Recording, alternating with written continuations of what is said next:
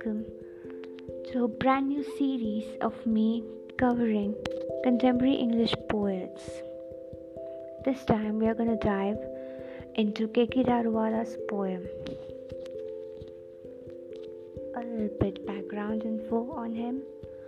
When one thinks about a poet who features the contemporary Indian socio-political world, the picturesque Indian landscapes, legends and myths, one can't help but think about K.K. Daruwala's poems and short stories. He made a significant contribution to the development of Indian English poetry. He is one of India's greatest English poets. He has substantially broadened and enhanced the scope of Indian English poetry in several ways. His poetry's strength comes from his use of symbols, pictures, and metaphors, as well as from craftsmanship that is considered to be creative and flexible rather than mechanical. Under Orion, Attrition in April, Crossing Rivers, The Keeper of the Reed, and Landscape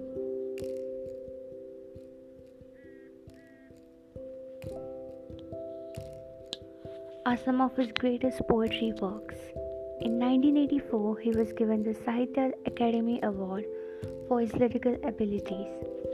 In 2014, he was also given the Padma Shri, India's fourth highest civilian honor. K.K. Daruwala was born on January 24, 1937, in Lahore.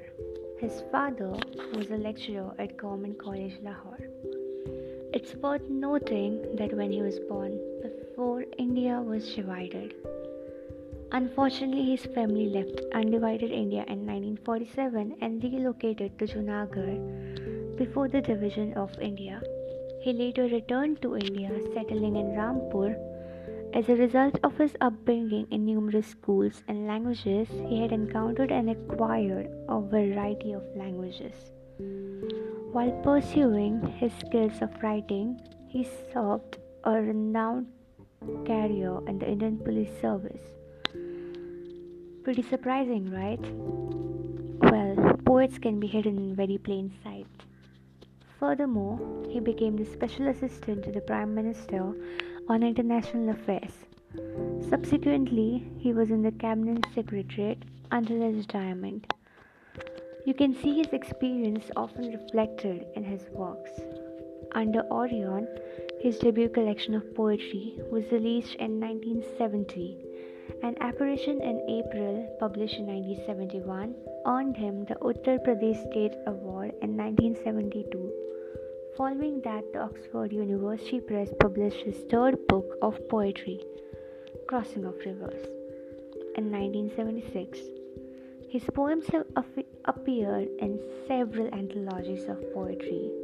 He has been published an anthology of modern Indian poetry titled 2 Decades of Indian Poetry in English, which spans the years 1960 to 1980. In 1984, he received the Sahitya Akademi Award, of which we did speak earlier. Crossing of Rivers, his third volume of poetry, contains poems with the Ganges as a dominant theme. In the poems, the river comes to life as a mythical and spiritual presence with various primeval, theological, and emotive overtones, as well as a physical reality symbolizing nature in all its forms. The first poem in his collection is Boat Ride Down the Ganga. In all of his poems, what's noticeable is the way of his poetry is self-explanatory and personal, even therapeutic to some effect. What's further worth noting is that his poetry stands out among many Indian English poets for bringing a breadth of experience to poetry that is typically not associated. His experience as a cop has undoubtedly aided him in this regard. With irony and cynicism, he depicts the present Indian socio-political scene vividly and minutely. Despite this, he exposes the evils of communal tensions, rioting, exploitation, grief, political criminality, dowry, and so on with so much ease that one can just admire. He also discusses the breakdown of villages, communities as a result of migration. Daruwala's poetry is full of references to love and sex. In The Unrest of Desires, he recounts his early marriage experiences. He is also a very well known poet for the colorful and scenic depictions of North Indian landscapes, the place where he grew up. Its rivers, hills, meadows, and pastures are all also shown in stunning details, painting a very vivid picture in one's mind. The painting, The Gagra in Spade, depicts the dreadful characteristic of riverscapes. Nightscape, riverscape, mudscape, and other visuals can be found in his poem Crossing of the Rivers. His poetry is also renowned for its use of stories and mythology from distant eras. He freely utilizes terms that allude to Hindu, Muslim, and Parsi religious ceremonies and beliefs. Thus, his poetry excels with many characteristics of Indian sensibility and depicts secular India's complete religious culture. This is all we need to know about his poetry and his background for now. Let's return with episode 2, in which we will further analyze one of his poems. Until then, goodbye.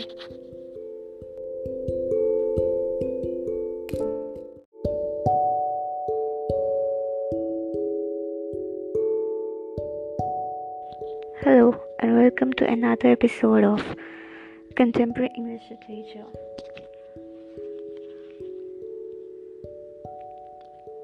In this episode, we are going to analyze K.K. Daruwala's Boat Ride Along the Ganga.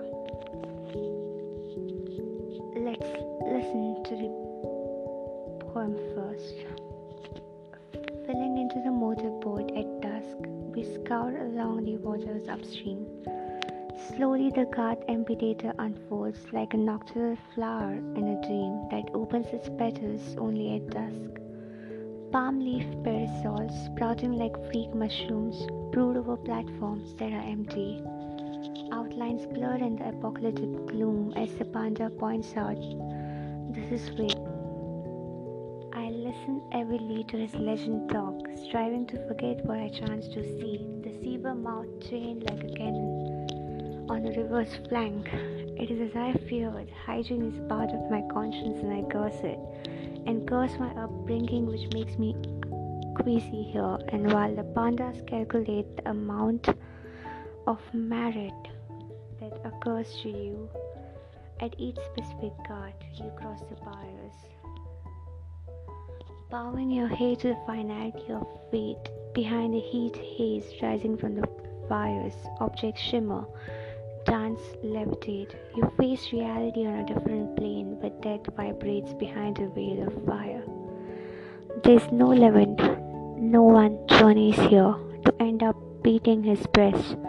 This must be mourners learn from the river as they form a ring of shadows within whose ambit fish flash and substance burn.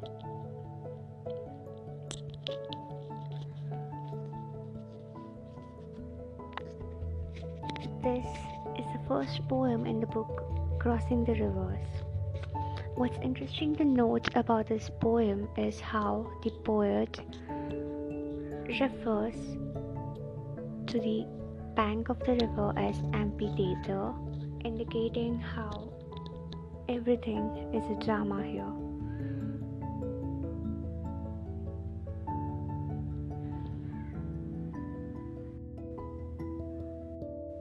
As we all know that the Ganges River is considered very sacred for Hindus, and thus a lot of people have the last wish that their remains, or ashes as we like to call it, be disposed of in the Ganges River, and thus the drama referred to in stanza 1, as well as the lament referred in the last stanza can be referring to can be tied back to the apocalyptic gloom that the poet talks about. That is the kind of gloom or emptiness which is caused by a sudden loss of someone. That in our case could be our loved ones. We also notice how the poet talks subtly about pollution, as he says, the sewer mouth trained like a cannon on the river's flank. He says that it is as severe that he cannot concentrate on what the Pandit is saying to him, but his full attention goes to the amount of pollution, the amount of waste, the industrious dump in the river. He cannot neglect that. Further down the poem, we notice that the poet focuses on how short a human life is, and yet we tend to do so much damage on everything around us. He talks about how short our life is when he says that we bow our head to the finality of fate. No one chooses to come to the Ganges River at this certain part of the Ganges River by their own wish. If they want, they would happily not go that side. But then the Pandit tells him that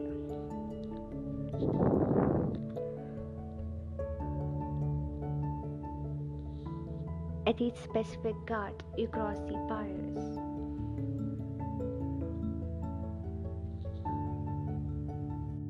In a way, all the ghats could specify each stages of the life. And the last stage is obviously death, and that's why that is the last stage that the Pandit takes the poet to. And in a way, the poet also takes us on a journey from when he talks about dusk, and then we talk about dawn right at the end of the poem. The imagery in this poem is very vivid. We can easily picture the poet sitting on a boat right in the beginning of the poem, then traveling down the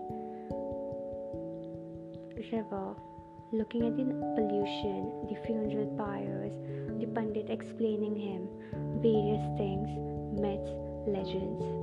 And then at the end, we could also easily imagine the funeral pyres burning and people beating their breasts. I have already said that K.K. Daruwala is really good at creating vivid imagery, especially Indian imagery. And this is exactly what he did in this poem. This is all for episode 2. Let's look at another one of his poems in episode 3.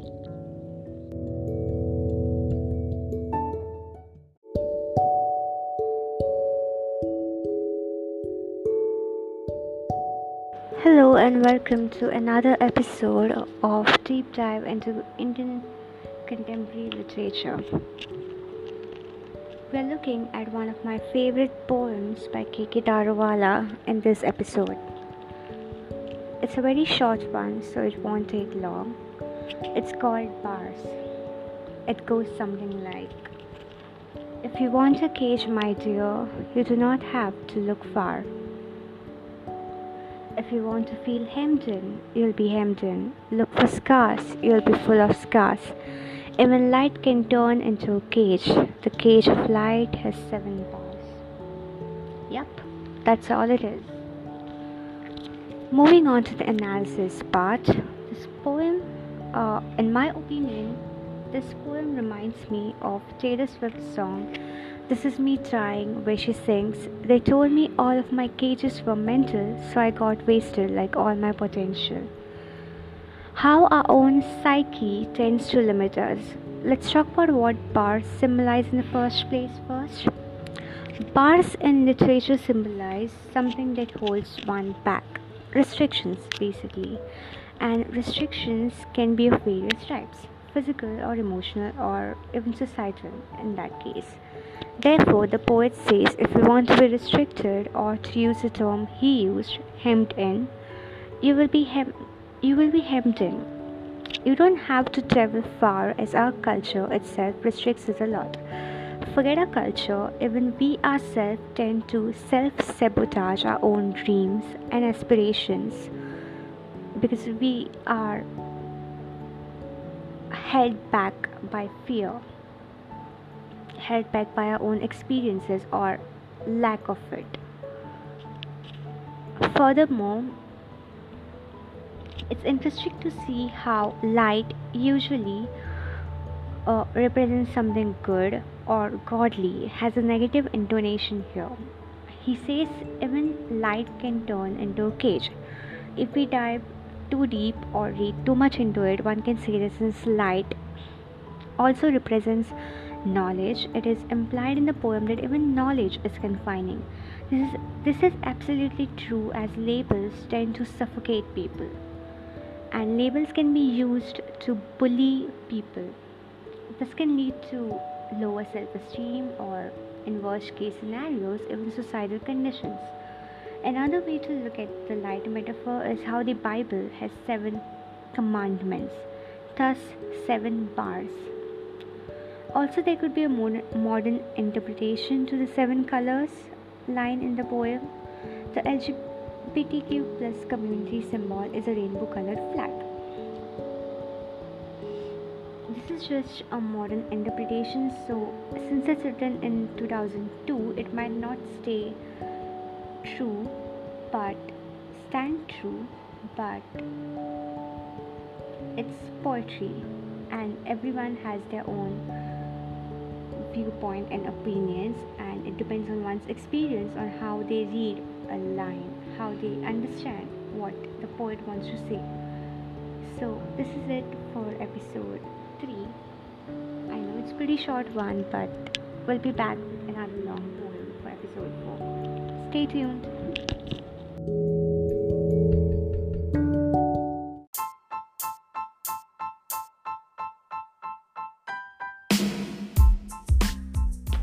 Hello and welcome to the last episode of diving deep into contemporary English literature while we're analyzing K.K. Tariwala's poem. I cannot read the entire poem for this episode because it's a pretty long one, so I'm just going to read a part of it, rather just one stanza which I really like, from his poem Underwater Notes. It's about a dream that he had. It goes something like this. I'm alone in the house. It is warm, but I feel cold.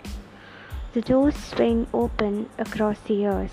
For someone who has no ancestral home, who doesn't have the long shadow of the past to ruffle his hair, homecoming gets distorted. Time squints, space wobbles, and the visit, encoded as it is, remains undeciphered. That's the end of the stanza. Trust me when I say that it's a very long poem, and this podcast would go on for at least 20 minutes if I had to analyze the entire poem. So, basically, what he means to say is that, at least in my opinion,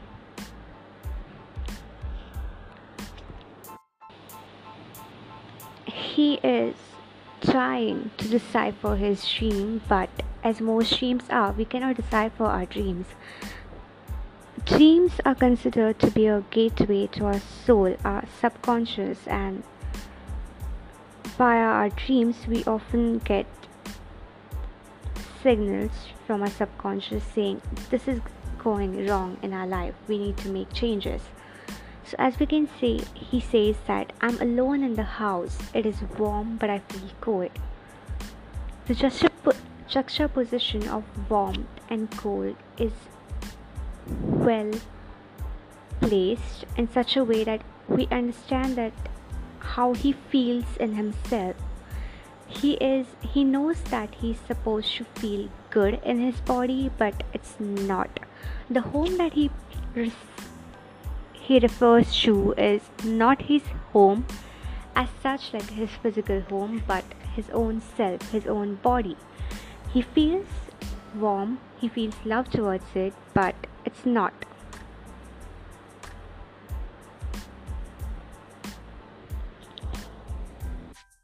In our dreams, we often tend to venture into an uncharted territory where sometimes our traumas stay hidden from our own selves.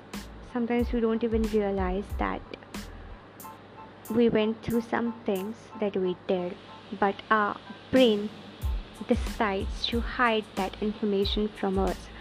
So he says that the doors swing open across the years.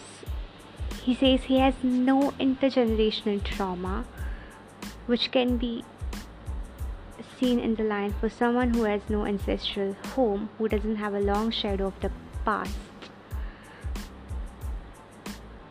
But yet he says this indicates him thinking that he has no trauma from his past. But little does he know that he still has it. It's just that his brain is trying to protect him from the hurt that he will experience if he remembers the things that he went through. His home is distorted, but he doesn't know why. Time squints, the space wobbles, but he cannot understand why what's happening is happening. Again, it's a dream, so he cannot be 100% sure of why what is happening, because we never know what happens in our dreams.